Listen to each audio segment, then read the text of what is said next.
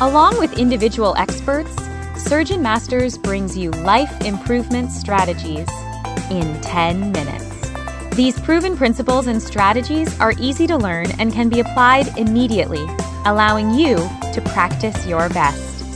Here's your host, Jeff Smith. Welcome back, everyone, to the SurgeonMasters mini podcast. I have with me Basil Besh. Dr. Besh is the president of the California Orthopaedic Association and the chair of the Board of Counselors, and he's a hand surgeon in the Bay Area. So he's got it all. He's got a lot of experience and been very involved in leadership, certainly has progressed to that point. And we want to kind of have that topic as our point of discussion. Welcome, Basil. Thanks for having me, Jeff. I appreciate it. So you and I have known each other for quite a few years, and I know you have many other great qualities, but we try to focus in our short mini podcasts on some things that other people can learn from. And I wanted you to maybe give us a little perspective from your standpoint or your vantage point of what you've learned over the years on the topic of leadership. Well, let me start by saying you're very kind. Thanks for having me. I have been involved in quite a bit of leadership. And if I had to give any direction in that at all, is that it really depends on what brings you there and how you view it. And by that, I mean that it has always been my opinion that this is leadership by service.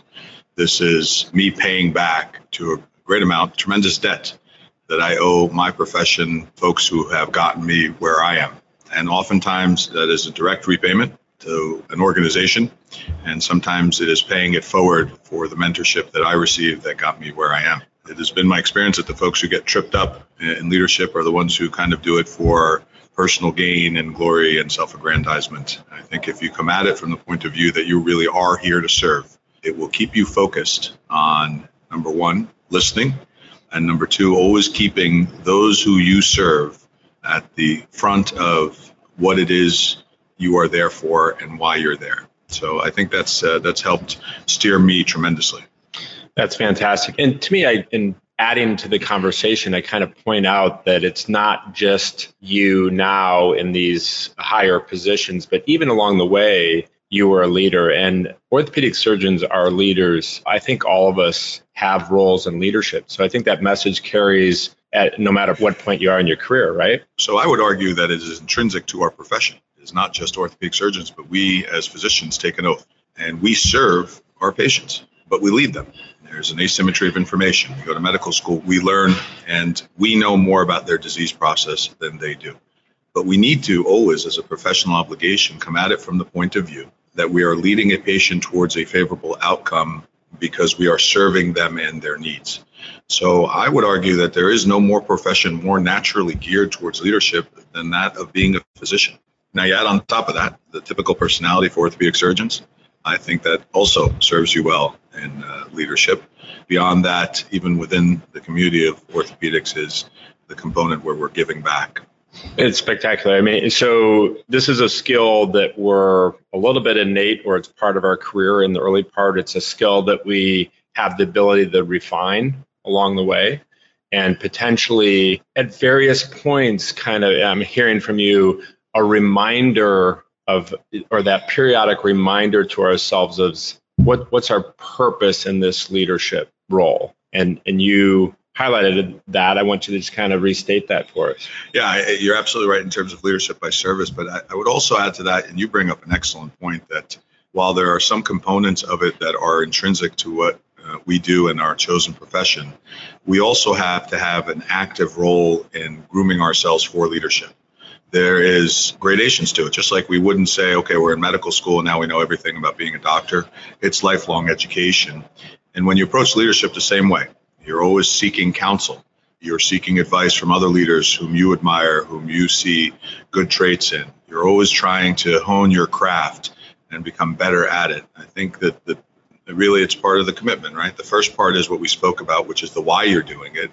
The second part, in terms of improving your skills and realizing that this is a commitment over a period of time and that you're not the same leader today that you will be tomorrow, but that does take active effort in seeking out guidance and knowledge. So that's the how. So I think when you combine a pretty solid and sound why with a game plan in terms of the how, and you understand that there is no end point, just like in medicine, if you're not reading, you're going backwards. In leadership, if you're not advancing, frankly, you're going backwards. I think it helps to have those two viewpoints combined together.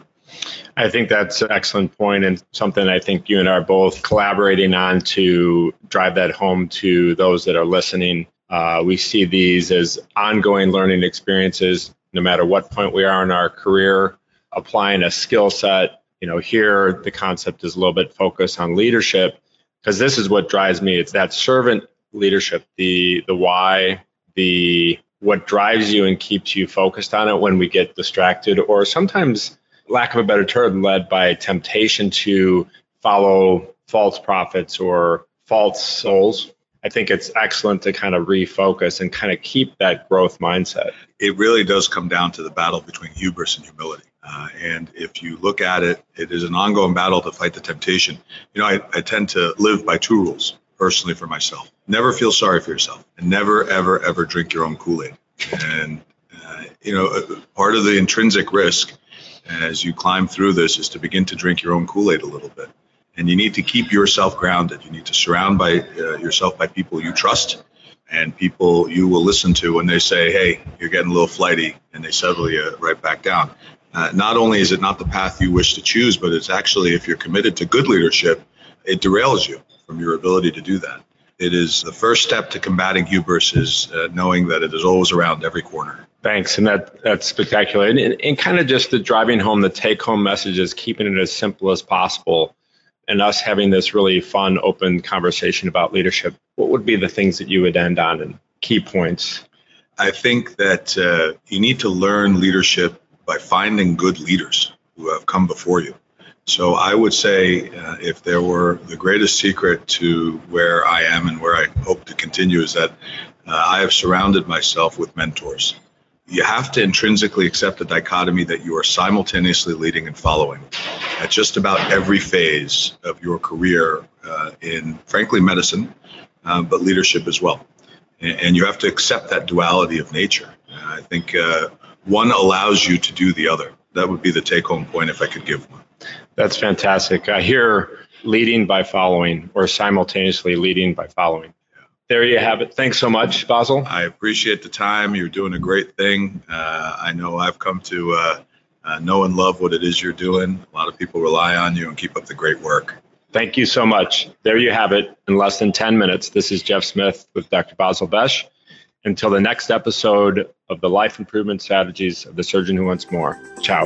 Now, take 10 minutes and put your plan into action to practice your best.